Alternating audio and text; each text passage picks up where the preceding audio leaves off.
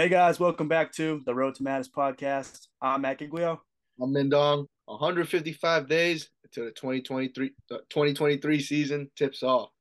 Indeed, it is. And been a slow offseason for us thus far. We do apologize, but we're back in a very big way. Today, we have a very special guest on the podcast today as we welcome former Niagara star, ready to debut for Georgia this upcoming fall. Noah Thomasson's here today. Noah, how are we doing today?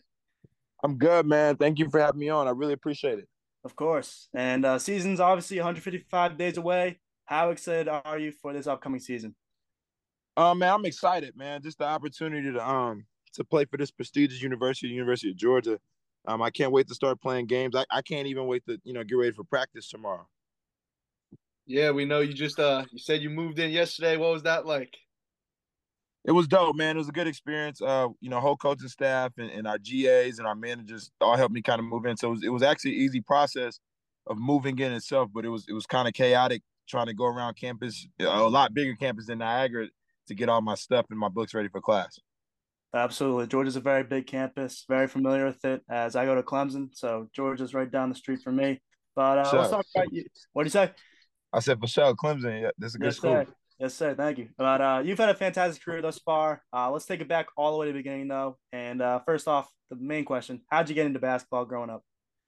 My mother's a big fan. She's actually never played, but she probably watches it more than I do, of in a sense of just studying the game. So it started from an early age. I just heard kind of make me as a toddler sit and watch basketball. So I just fell in love with it after that. Was there a guy you liked watching growing up? Like, who was your favorite player growing up? Well, I'm from Houston, so obviously Tracy McGrady was a huge impact on me, just watching him play every night. I mean, we got to watch the whole NBA, but for the most part, we got the local games. So the only time I got to really watch other players play was when they played the Rockets. So it started out as Tracy McGrady, and then as he kind of went through his career, I became a Kobe fan a little bit. Rest in peace, his soul. Then lately I've been a LeBron fan ever since. I think LeBron James is the greatest player of all time. So. It's a debatable take on here. We're big Jordan guys, but we respect LeBron, obviously. But let's talk about now high school, going into college. How many schools were you offered coming out of high school, and what was that process like for you? I kind of had an interesting story, man. I mean, I didn't make varsity as a freshman. Um, Originally, I didn't make varsity as a sophomore either, and I was a lot smaller than what I am today. I'm like 6'3", 6'4" with shoes on. And I kind of just hit a growth spurt my like that sophomore year, and then they moved me up to varsity. I remember my first JV game, I scored 40 points, and then they moved me up to varsity. I scored 15, and we just kind of got the ball rolling after that. My recruitment went slowly. I actually didn't have any Division I offers until March of my senior year, which is Houston Baptist, that I ended up taking. Um, I know, when it was down to that process, it was Houston Baptist, McNeese State, and Texas A&M Corpus Christi. Those were the other two D1s that were trying to, get visits lined up. But me being a kid from Houston, I was like, look, man, school is 12 minutes away from the crib.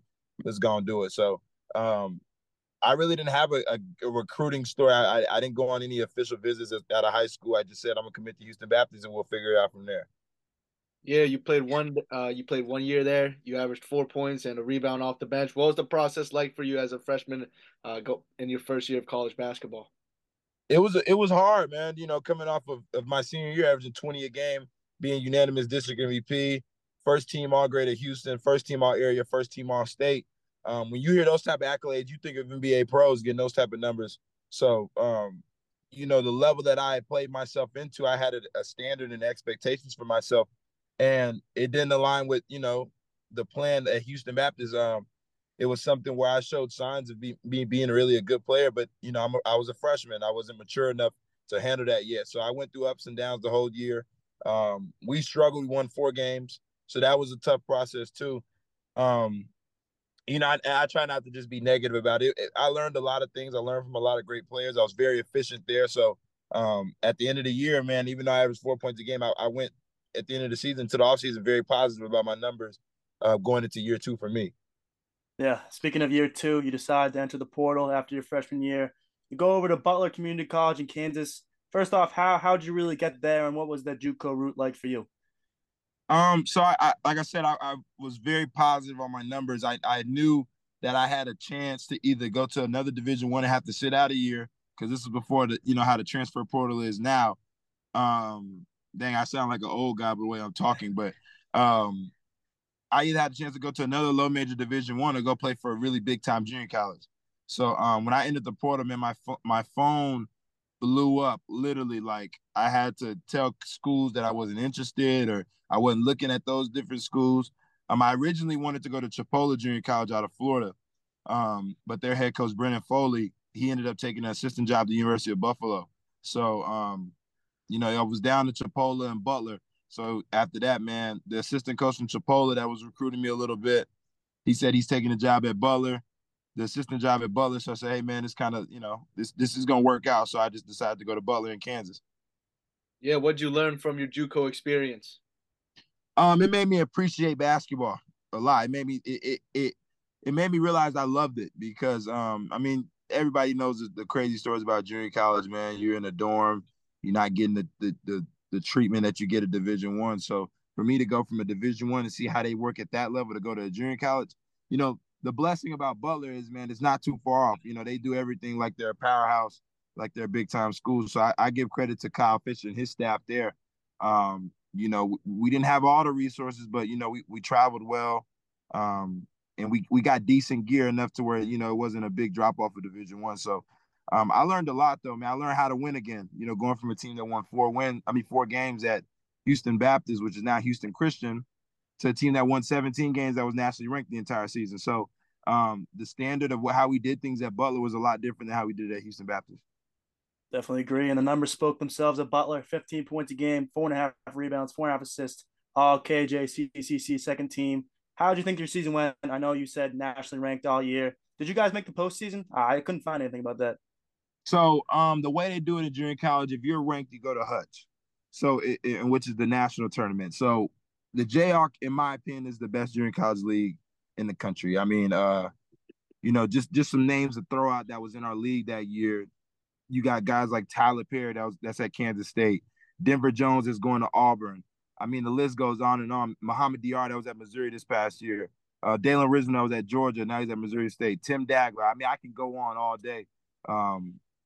But so the way it worked was the rankings come out on Monday. So we played Coffeyville, which won the national championship that year, and Cali, who played in the championship game and lost to Coffeyville. We played those two that week, so we ended up getting knocked out of the national rankings. And then we played Garden City, and like I said, they had a hell of a guard, Denver Jones, who gave us that blues, and he actually ended our season very early. We got upset in our conference tournament, so we didn't make it to the national tournament. Yeah, and obviously after your JUCO year, you decided to transfer and ultimately committed to Niagara. How did you come to the decision, being from Houston, going all the way to New York? Well, it's actually funny. I tell this story all the time. So their assistant coach, Coach Kevin Devitt, he recruited me to UAB out of high school as a sophomore, junior. He invited me to elite camp, was kind of talking to me for a little bit. I obviously didn't fit what they needed at the time, so they didn't offer me, but we stayed in touch.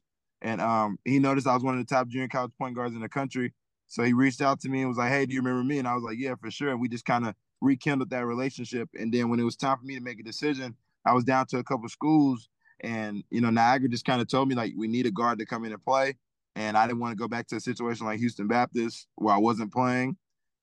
So it just made sense. Greg Paulus, he played at Duke. Like, to learn from a guy that's been at where I am now, at the time where I was trying to get to, is always a blessing. He's taught me so much. So it made sense. Just looking at it before I even got there, I knew it was going to be a good thing. Definitely. Worked out very well your first year. 11 points per game, 3 rebounds, 3.5 assists, season high of 27 against Marist. Team success was very good as well. Obviously fell short to Monmouth by 3 in that final game. Take us back to that season, what that was like and what those emotions were in that final game your junior year. Coming in, I knew we were going to have a team that had a lot of continuity. I mean, we were one of the oldest teams in the country that year. I was a junior, and I think I was one of the youngest on our team. So I knew coming in, I was going to be that void that they needed. That extra guy that can help them get over the hump. So we had a hell of a guard, named Marcus Hammond that ended up going to Notre Dame. And we actually had some young guys too that ended up, leaving Niagara and now they're revitalizing their career just like, kind of how I did. But we had talent, we played a tough Monmouth team who had some future European pros. And, we played them in Atlantic City, New Jersey. they're a Jersey school. It was just kind of tough, man. Just but the overall look of the season was we were really good. I think if we had one more guy, I think we could have really did something special. Yeah, like you said, you guys lost to Monmouth in the conference tournament or in the conference finals by 3. What was the emotions felt in that game? It hurt, man. Even though I was there for only a couple months, to be with some dudes that had been in that program 4 or 5 years, it definitely hurt. It was a lot of crying and a lot of hugging, and certain guys wouldn't take their uniforms off. To hear those type of things of how you affected their life in a short period of time is always a blessing.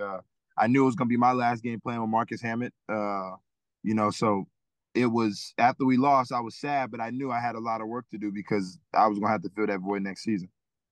Void was definitely filled by you. Phenomenal second season. 19.5 points per game, which was the most in the MAAC.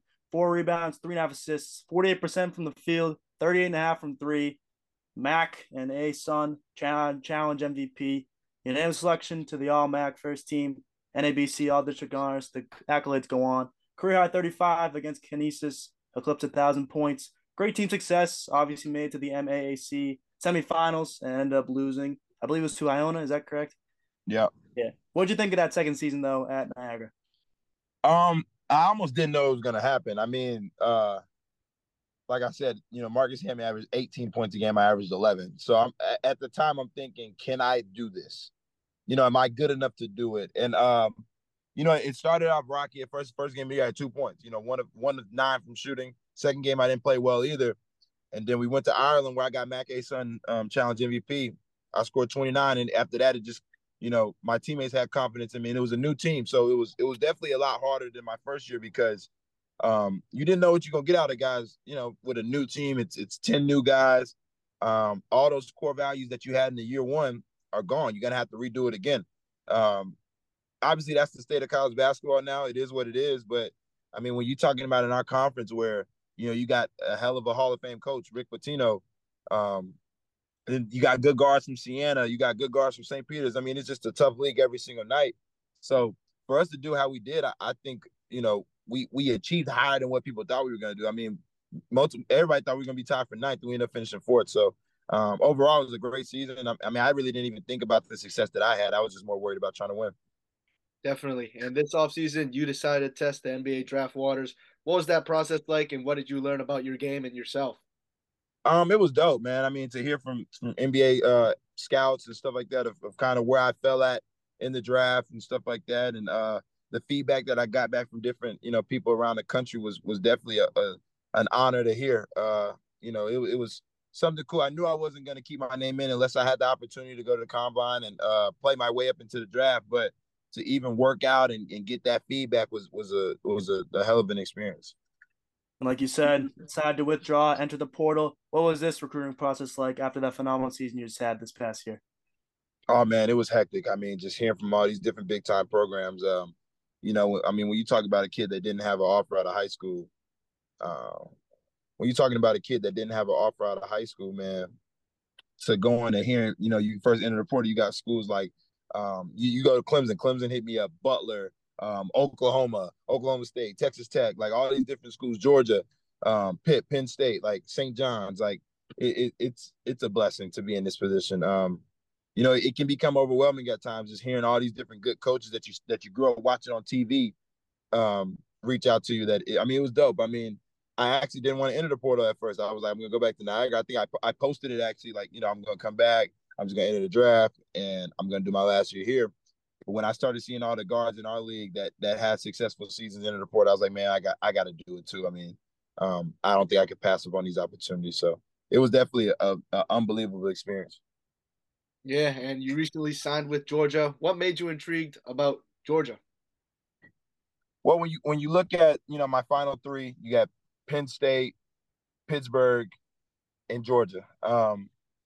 All unbelievable programs, great coaching staffs. There's nothing bad to say about any coaching staff that has reached out to me in this process.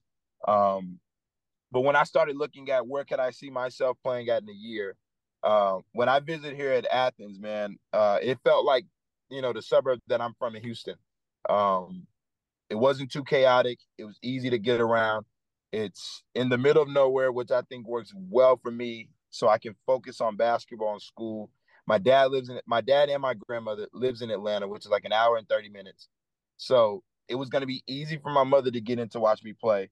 And then we're talking about the SEC, if not one of the best conferences in the country. I mean, you got Kentucky, Tennessee, the list goes on, Alabama, Auburn. Like, I mean, I've dreamed of playing in the SEC. I mean, being a Texas kid, watching Texas A&M, watching LSU, um, all these different schools that are close to my house. I mean, it was just an opportunity I couldn't pass up on. And then Mike White is a really good man. Like, he flew out to see me in Niagara multiple times, and he even flew to go see my mother in Dallas. So that was the icing on the cake for me. Definitely agree. And one of your childhood friends, Justin Hill, is actually on Georgia. Talk about how exciting it is just playing with him once again. I mean, I met Justin. We were 8 years old, man, and I'm actually in 2019. He was 2020, so he's playing up with us. So to see him grow and not only do what he's doing, it was cool. I mean, we were AAU teammates in the 7th grade, and I don't think we would have ever thought we'd have been playing for University of Georgia. Well, I don't think I would have been thinking I was playing for University of Georgia, but when Georgia reached out and I called him like, hey man, tell me about your program, keep it real with me. He kept it 100% real with me. And then when I got here on my visit, he picked me up from the airport and we just kind of hit it off, and we just kind of started reminiscing about those old times. And it was a good experience for me. So it's dope to be playing, with one of the guys that I met when I wasn't necessarily this good. So. Yeah, what goals do you have for yourself and your team for next season? Well, obviously, I want to, obviously don't need to average 20 points a game. I'm going to be playing with a lot of really good talent. I think we have a chance to do something special here in the SEC, and kind of bring Georgia basketball back. But obviously, to be the best version of myself, I'm not going to sit here and put an accolade on myself, because this is a level of that's different from the MAC or MAAC, excuse me. But, I mean, it'd be cool to get those accolades, but I'm more important about winning. A goal for me is not necessarily statistic wise, but to be a leader. This is year 5 for me. I want to be a leader for these young guys that we have. We have one of the top freshman recruiting classes in the country. So to help them grow and, and just kind of be there and be an extension of Coach White. Definitely. The team goals is obviously to make it to the tournament. That, I think that should be the goal, but, you can't, you got to stay, where your shoulders at, where your feet are at, man. I think we just got to take it one day at a time and kind of see what happens. The first goal is just to make sure everybody gets to practice on time tomorrow. 100%. And this is one of our favorite questions to ask of all time in your basketball career. Toughest player to guard and toughest player to score on ever. Oh, man. So let's see. Toughest player to guard, because he's my position. I would tell you who was the best player I played, but the toughest person to guard is probably Quentin Grimes, who plays for New York Knicks. So he's a Houston guy. We played in the same AAU organization together when I was in the 9th grade, 10th grade. So he's definitely one of the toughest I've ever had to guard. What about score on? Score on.